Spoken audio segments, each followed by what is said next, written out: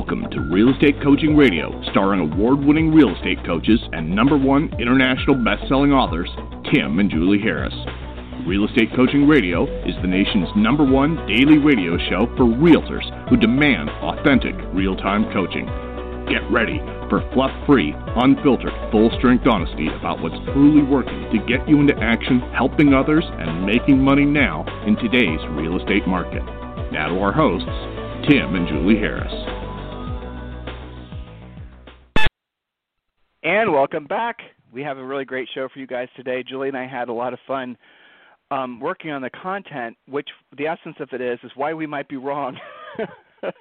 You know, I think sometimes we come off a little bit too maybe aggressive about our points, and it's just to make a point so we know some of you are listening while working out, listening while driving around. So we need to be really, really aggressive with making sure the points are being heard so that you can do something with this information. So when Julie and I were planning on doing a juxtaposition of the last 4 podcasts we've done, and today's podcast is The Real Estate Reset, Why We Might Be Wrong, we had some fun with it because we you cannot have an effective argument or you cannot have a solid perspective unless you see both sides of the coin. And unless you can actually logically argue for and against the point you think is right, then you haven't thought it through. And so it's always a good experience when you're so damn sure you're right about something to look at the other side of it and to really try to argue the other side's points and see if there's any validity. And in doing so, you might actually find some real reasons that your argument is flawed. Obviously, this is sort of a classical Greek way of thinking about how to converse and how to make points and how to debate. Those of you guys know what I'm talking about. The rest of you, well, I'm sorry for just being boring there for you for a second. So today we're going to be telling you, and this is part 5 technically, of the real estate reset. We've already talked about phase 1, 2, 3, and 4. We're not going to spend a lot of time reviewing those phases. We want you to go back and listen to those previous podcasts. But I'm going to essentially set the stage with this understanding. This is a brief review from yesterday, but it's important if you're listening to this as the first show you've ever listened to that you understand that we are in what Julie and I are calling the second phase of a real estate reset. Some of you, New York City, you're in the third phase of the real estate reset. Go back and listen to the podcast. They're on iTunes. They're on Stitcher. They're on your favorite podcasting listening app. They're on timandjulieharris.com. So go back and listen. We spent hours researching how to define what the phases are for you guys, and then we used this information. We sent it to a couple, people that we know that are a lot smarter than us, that are in the real estate space as economists for big companies, and we said, does this make sense? Are we explaining this in the correct way? Are we skipping something? Is there anything that you would add to this to make it better? And they said pretty much we're hitting the nail on the head. A couple tweaks here and there. So that's what we presented to you in the past 4 shows, so make sure you go and listen. And the same information also we are writing for the sake of our new book, which is coming out actually this time next year. So here it is. Understand that the last real estate correction started in 2006.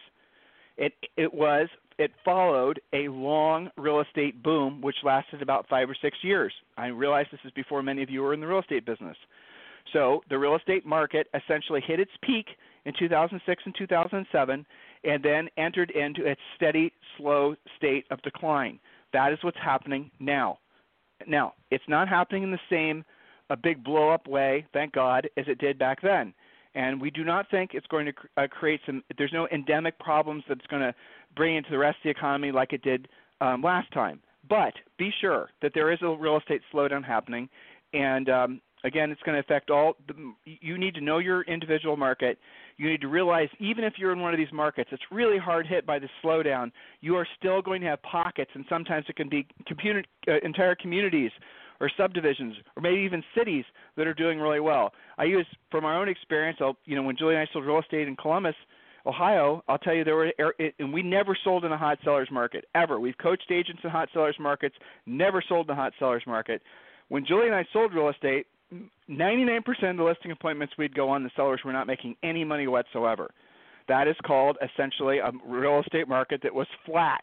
So people would buy these houses, and they would not have any appreciation on the house. The house might keep up with inflation and increase in value every year by 2 to 3%. But if they put new roofs and windows and all the rest of it into it, and if they didn't stay there at least 10 years, they were probably literally losing money. In other words, it was normal for us to go to a closing, and the check that we walked away from the closing table with was larger than the check that the seller walked away from the closing table with. Now, if they had big down payments and the rest of it, obviously that wasn't the case. But when you really penned it out, we were always in a buyer's market, except in our market there were little areas that were incredibly strong. You know, there was this area called German Village that when Julie and I sold real estate was doing amazingly well. And now in Columbus, Julie and I visited there a couple months ago to visit our rentals and family and whatnot. And there's another area that's really hot and bubbly called, Short North and all these other areas that are sort of downtown, the inner city type stuff, revitalization type thing. And it was amazing. It's like we were visiting a different world. And then Julie and I went out to our old stomping grounds where we sold real estate in the later stages of our career in New Albany. And I've never seen a place that was more – so obviously, even in Columbus, Ohio, there's always going to be areas that are going to be hot to sell in. So you want to make sure that where you're selling real estate is not going to be one of these areas that's going to be long-term, going to be always on the downward spiral. Now, I'm not saying you can't be successful in markets like that. I'm just saying you're setting yourself up for a long-term cycle of pain. And I'll give you another example from when Julie and I sold real estate again. So there was an area called Muirfield Golf Course. You guys know what I'm talking about if you follow golf. Muirfield got started in the 70s. Incredibly popular, the whole thing was one of the biggest successes, whatever, and then all of a sudden it wasn't. And what happened was there was a new community, New Albany in particular, and this new area called Powell, which was getting developed, that sucked the life out of Muirfield. So the houses got older in Muirfield. The houses needed rehabbed in Muirfield. People didn't want to buy them because they could just drive 20 minutes away and be in this new cool area called Powell. Or they could drive maybe 45 minutes away and be in this new cool area called New Albany. And that's what happened. So we knew agents who were incredibly successful, the number one, number two agents in all of Columbus, making who knows how much money for so long because they had planted their flag in the right place at the right time, which was Muirfield. But what happened was the market started to change, and they rode that market down. So I'm thinking, and we don't need to say the names, Julie, one couple in particular who, again, they basically went from being the king of the mountain and rode all the way down to what happened to them. And it's because they didn't pivot fast enough in their marketplace. That's the reason we're giving you this information. So you can make business decisions and you can decide, well, okay, I realize this market that I'm in right now might not be the best place for me to be 5 years from now or 5 months from now, and maybe I need to start thinking about diversification in terms of like studying and doing what Tim and Julie say so I can make sure that I'm investing myself in a community that is going to pay me dividends for a long time to come. Guys, this is how business people think. So think like this, and that way you'll have a long career that doesn't have to suffer from these big ups and downs. Julie, anything you'd like to say, or you want to get to our first point on why we might be wrong? Yeah, well, this is sometimes it's hard for them to see that and to track it when they're in the thick of it and they're having high volume months and they've got more closings than they've ever had before. And even if that's not the case, when you have one or two deals, kind of consuming all of your time. But what we've been talking about on the past few podcasts is so critical to your long-term trajectory that you're actually watching this. So one of the things that I like to get them to do in Premier Coaching is to use the opportunity on each subject property to learn all of this stuff. That way you're kind of multitasking. You've got that appointment. You've got to really concentrate on that seller prospect and taking the best care of them possible. Use that as the excuse to deep dive into what's happening in that neighborhood, list to sell price ratio, days on the market. Are those things going up or down? Is your inventory of the competition going up or down? So you can still carve out time to learn all of this stuff and be frosty on what's happening and go on all of your appointments and take care of your people. So don't feel like you're going to get to this when you get time. You're probably never going to get time. You have to do this on virtually a daily basis. Look at your hot sheets. Get into this. Ignoring it, hiding out from it will guarantee that something sneaks up on you, just like those Muirfield agents had New Albany sneak up on them. Had they been watching that 3, 4, 5 years earlier, or at least 6 months earlier, they probably would have had a different outcome. So don't ignore the facts. All right. Shall we get into here's why we might be wrong? Yep, here's why we might be wrong. And so, listen, this show will seem odd to you unless you listen to the first 4 shows, so go back and listen to the first 4 shows. Go ahead, Jules. All right, perfect. So why we might be wrong about what we've been talking about. Number one, the GDP, gross domestic product, is at 4.1%, the highest it's been in the past 10 years. So the economy is healthy. That's, potentially different than last time around. How much will that create a softer landing, a softer reset? Time will tell, but that's a good indication of health. Anything you want to add to that, Tim? It appears that the gross domestic product actually might go, so 4.1% was the best it's been for, this is not a political statement. This isn't produced by, the Democrats or the Republicans. Yeah, it's just a fact. If you guys want to know what the GDP is studied, it's kind of interesting. Bottom line is they track the prices of like a hand-selected things. Like I think they still use like the cost, just everything. Go through there and just research it yourself. You'll find it fascinating what is or isn't tracked by the government in terms of price, and then what is or isn't tracked in terms of how they ascertain whether the economy is growing or not. So it's 4.1%, but now projections are that the number actually might be for the whole calendar year, for the whole fiscal year, something like 5%.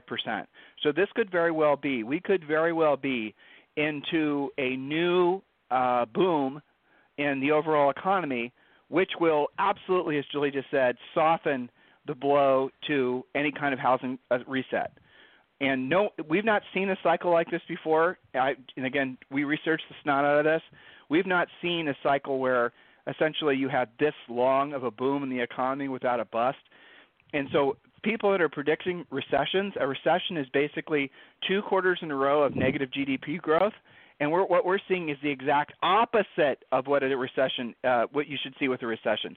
We're seeing the GDP grow stronger. So if there were to be a recession using technical definitions, it wouldn't happen. It's not on the horizon is bottom line. Now, does that mean that there can't be a reset in housing? Of course not. Housing values can operate independently of the overall economy. So, and that's a good thing because as we know last time, housing had a problem and then everything had a problem and the economy went down. So not going to happen this time, we don't think, and very well could be that the cycle that we've seen in the past with housing corrections that have lasted 10 to 12 years could be condensed to only last maybe 3. Never happened before, but we're conceding that it's possible that it might happen this time just because the macro things that are happening in the economy. Next point, Jules? Yes, next point is number 2, and this is significant as well.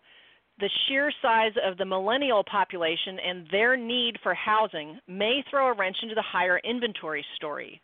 Remember, when inventory goes up, typically there's pressure for prices to come down, inventory continues to grow, and then that becomes sort of a cyclone of change.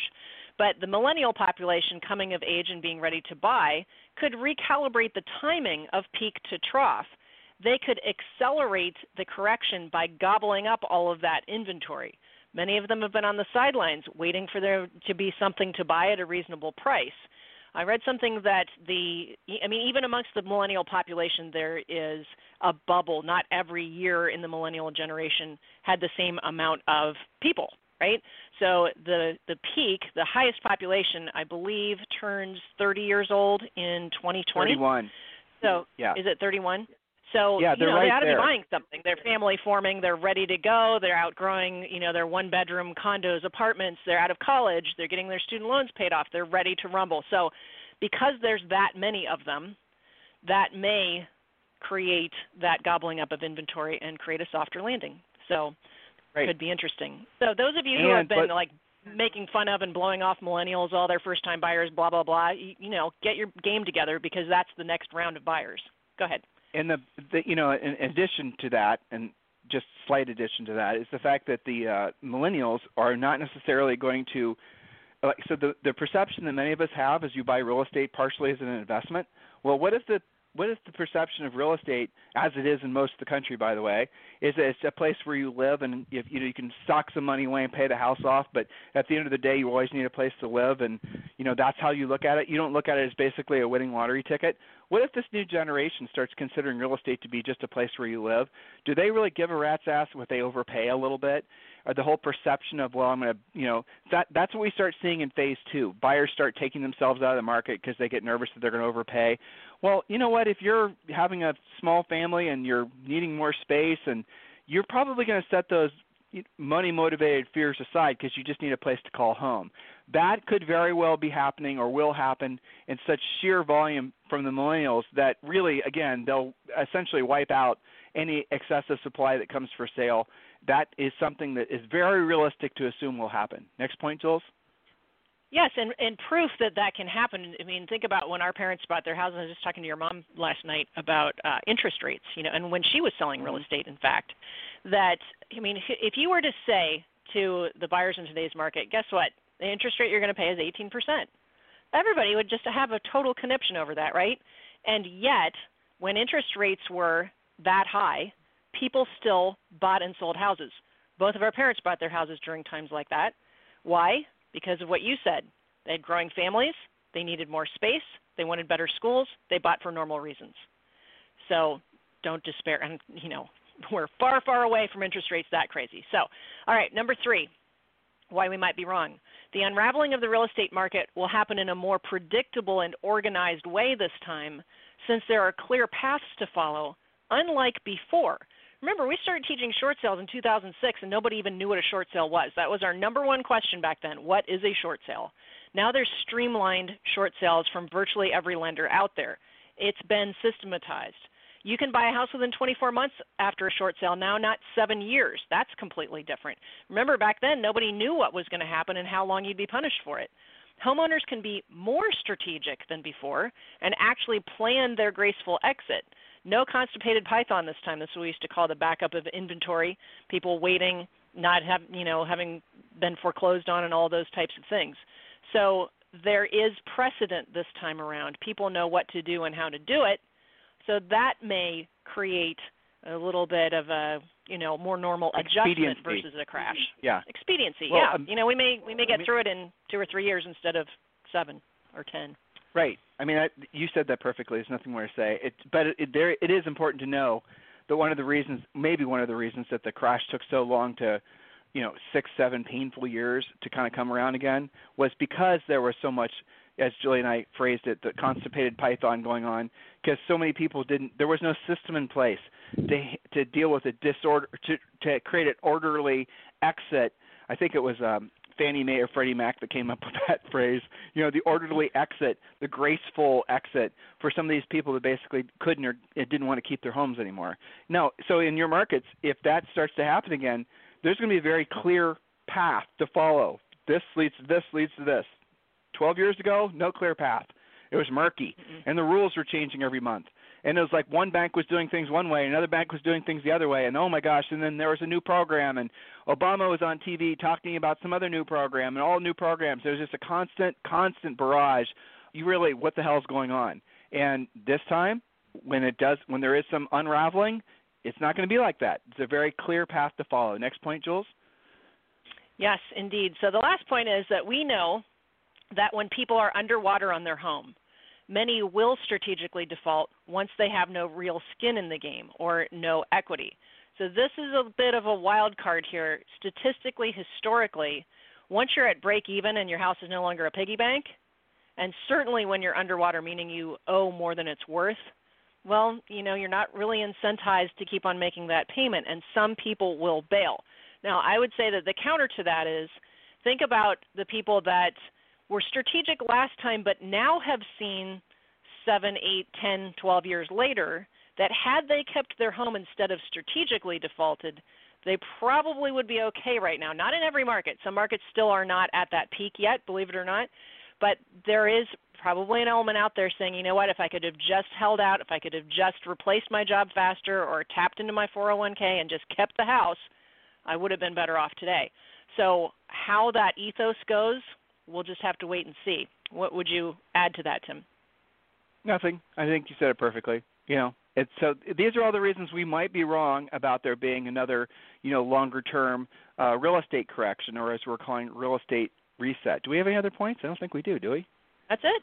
We're through the woods. Yeah. There you go. Now, some of you can think of other reasons why we might be wrong. Share them with us. Tim at timandjulieharris.com or Julie at timandjulieharris.com. I think we hit on all the high points, though. So you have to balance it out. You have to make a professional decision. You have to decide based on your own life experience and based on your own information gathering what you think is going to happen, and then prepare. And how do you prepare? So what do you do now with all this information? Let's assume that you're convinced, you're positive that there's going to be a real estate reset, or you're already experiencing it. So what you have to start with is point number one, the understanding and acceptance that, you guys should remember this, everything that you have done in the past to make money and be successful in real estate is probably not going to work at all or at the same level that it has in the past. And mostly this is true for those of you who have basically been addicted to buying buyer leads. Most of you who have been addicted to getting leads passively from referral programs. And I'm going to give you guys a couple of little interesting tidbits on this. Zillow yesterday had a 16% drop in their share value. Now, they bought a mortgage company, and you know, they're saying, well, that's because the street's not very confident in their ability to handle mortgages or whatever. But there's another little factoid that's being missed in this whole information about Zillow, is that their premier agent program is not it's starting to fail. And why is it starting to fail? Because I can only assume because the leads that they are providing for agents were not the same quality as they were, say, 10 or 12 years ago. And agents are realizing that buyer leads really don't have that much value, and then if you just list a couple houses, you can generate your own buyer leads, no problem whatsoever, which is, by the way, what we've been telling all of you guys forever. Don't buy buyer leads. It's ridiculous. So you're going to start seeing a lot of the agents who are dependent on being fed like little hungry birds in a nest. You're going to see those agents, they're going to start to struggle. The problem is they're going to take too long to pivot. Sometimes what you'll see people do is they'll double down on the dumb. Double down on the dumb is what Julie and I refer to as when something's failing, and opposed to saying this isn't working anymore, you double down on it. And that's dumb, because at the end of the day, you're just going to cause your failure to happen faster because now you've put more resources, time, energy, and money behind the thing that wasn't working. So the premise you have to take is that everything that you've done in your business to generate business in the past 10 to 12 years is not going to work the same or at all in a changing market in phase 2, phase 3, phase 4. You guys get it? So if you start with that premise, then you're going to have to basically take an honest look at what the results are that you're getting from some of these things that you guys have started to spend money on over the last 12 years. Your websites, your podcasts, some of you guys are doing different things as far as trying to passively generate business from, referral companies and all these types of things. But you've never actually learned how to develop your own business, which is number 2. Number 2, one of the things that all of you should be doing immediately is learning how to be proactive lead generators opposed to passive lead generators. Because in a changing market, and this could last 2 or 3 years, in a changing market, so many agents will be stuck in that first phase where they're going to be in denial about it, and they're going to double down on dumb, and they're not going to actually pivot. They're not going to put themselves in a position where they have to learn to do anything different. When that happens, it creates huge opportunities because you're going to start seeing the listing inventory increase. You're going to start seeing more expireds. You're going to start seeing more disenfranchised, underrepresented owners, aka FSBOs, that can't sell their own houses. You're going to start seeing all kinds of opportunities for you to seize if you know what to say and how to say it. The difference between a passive lead generator and a proactive lead generator is a proactive lead generator can wake up every single day and they will decide what their own financial destiny will be based on the efforts that they put forth. I think that's pretty simple, guys. Why would you ever not want to be a proactive lead generator? Because you don't know what to say, you don't know how to say it, which is number 3. You have to get your skills on. The past 12 years has been largely a relationship-based business. Those of you who had centers of influence and past clients-based businesses for a long time, I know you're already starting to feel the squeeze because your phone's not ringing. You're not getting the leads that you were getting before. You're not getting the reactions you were before. And here's why. Because in a seller's market, sellers are not that careful who they list with. They aren't. They're not going to interview a bunch of different agents because they know that the house will sell itself for the most part, and that's how they can, they'll decide what the commission is going to be. They'll decide what the price is going to be. They'll be in control. That's how these, I love it how Inman refers to these as new tech companies. That's how all these discounters can actually get a stranglehold on some of these markets. It's because in a seller's market, the sellers are not selective as much as they are when the market starts to shift, let alone a buyer's market. And I'm already seeing this with some of our coaching clients. You're seeing some of your centers of influence and past clients who you went on this listing appointment you thought was a laydown, and you didn't get the listing because you were competing against somebody who actually had a listing presentation, who actually had a pre-listing pack, who knew how to basically have conversations with sellers about price and commission in such a way that it wasn't confrontational but at the same time, was effective. These are the skill sets you need to be transitioning towards immediately, and if you don't, you're going to get, the market will just literally just wash over you. You won't even know what happened. You will have a month go by and you'll say, well, that was kind of a crappy month. There'll be 2 months. There'll be 3 months. And then you're going to start saying, well, it must be the interest rates. It must be politics. It must be the weather. No, it's you. You didn't change. And your buyers and your sellers, they're looking for agents who, not just because they know you from church or because you're friendly or your kids are on the same swimming team, they're looking for agents who they are confident have the skill set to get the job done. That's the thing that changes in a changing market. That's the reason that if you don't change, you won't make it. That's what happens every single time we're in a market cycle like this.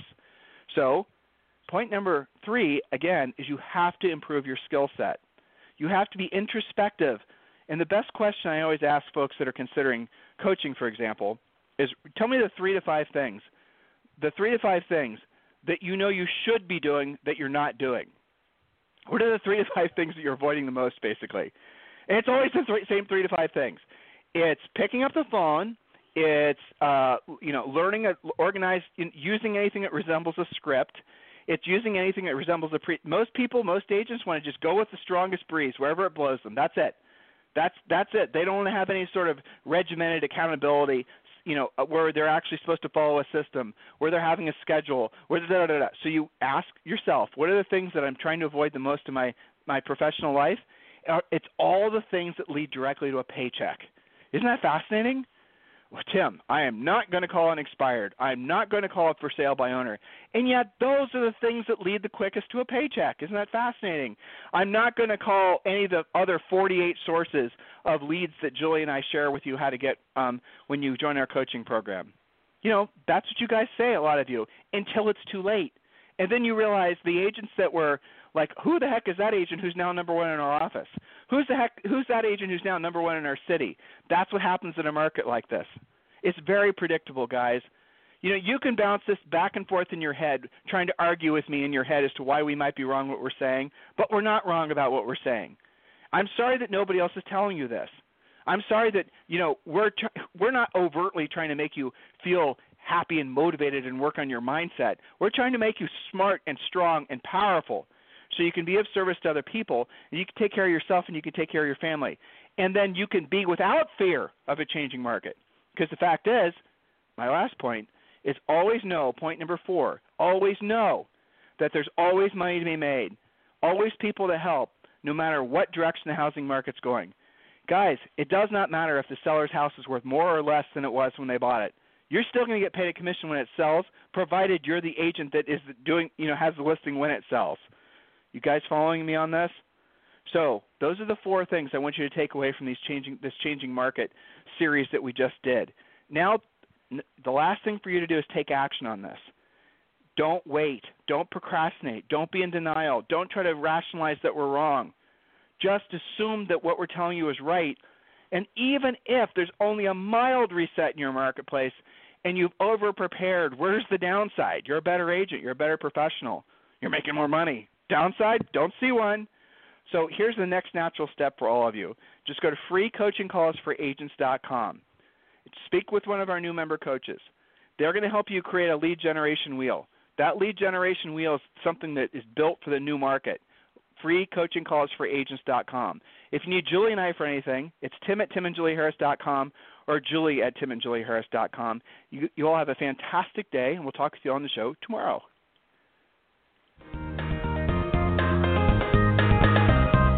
This program has been a presentation by Tim and Julie Harris, Real Estate Coaching.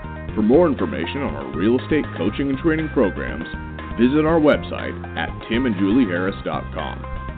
Remember to tune in weekdays at noon for upcoming shows. And until next time, thank you for listening to Real Estate Coaching Radio with Tim and Julie Harris.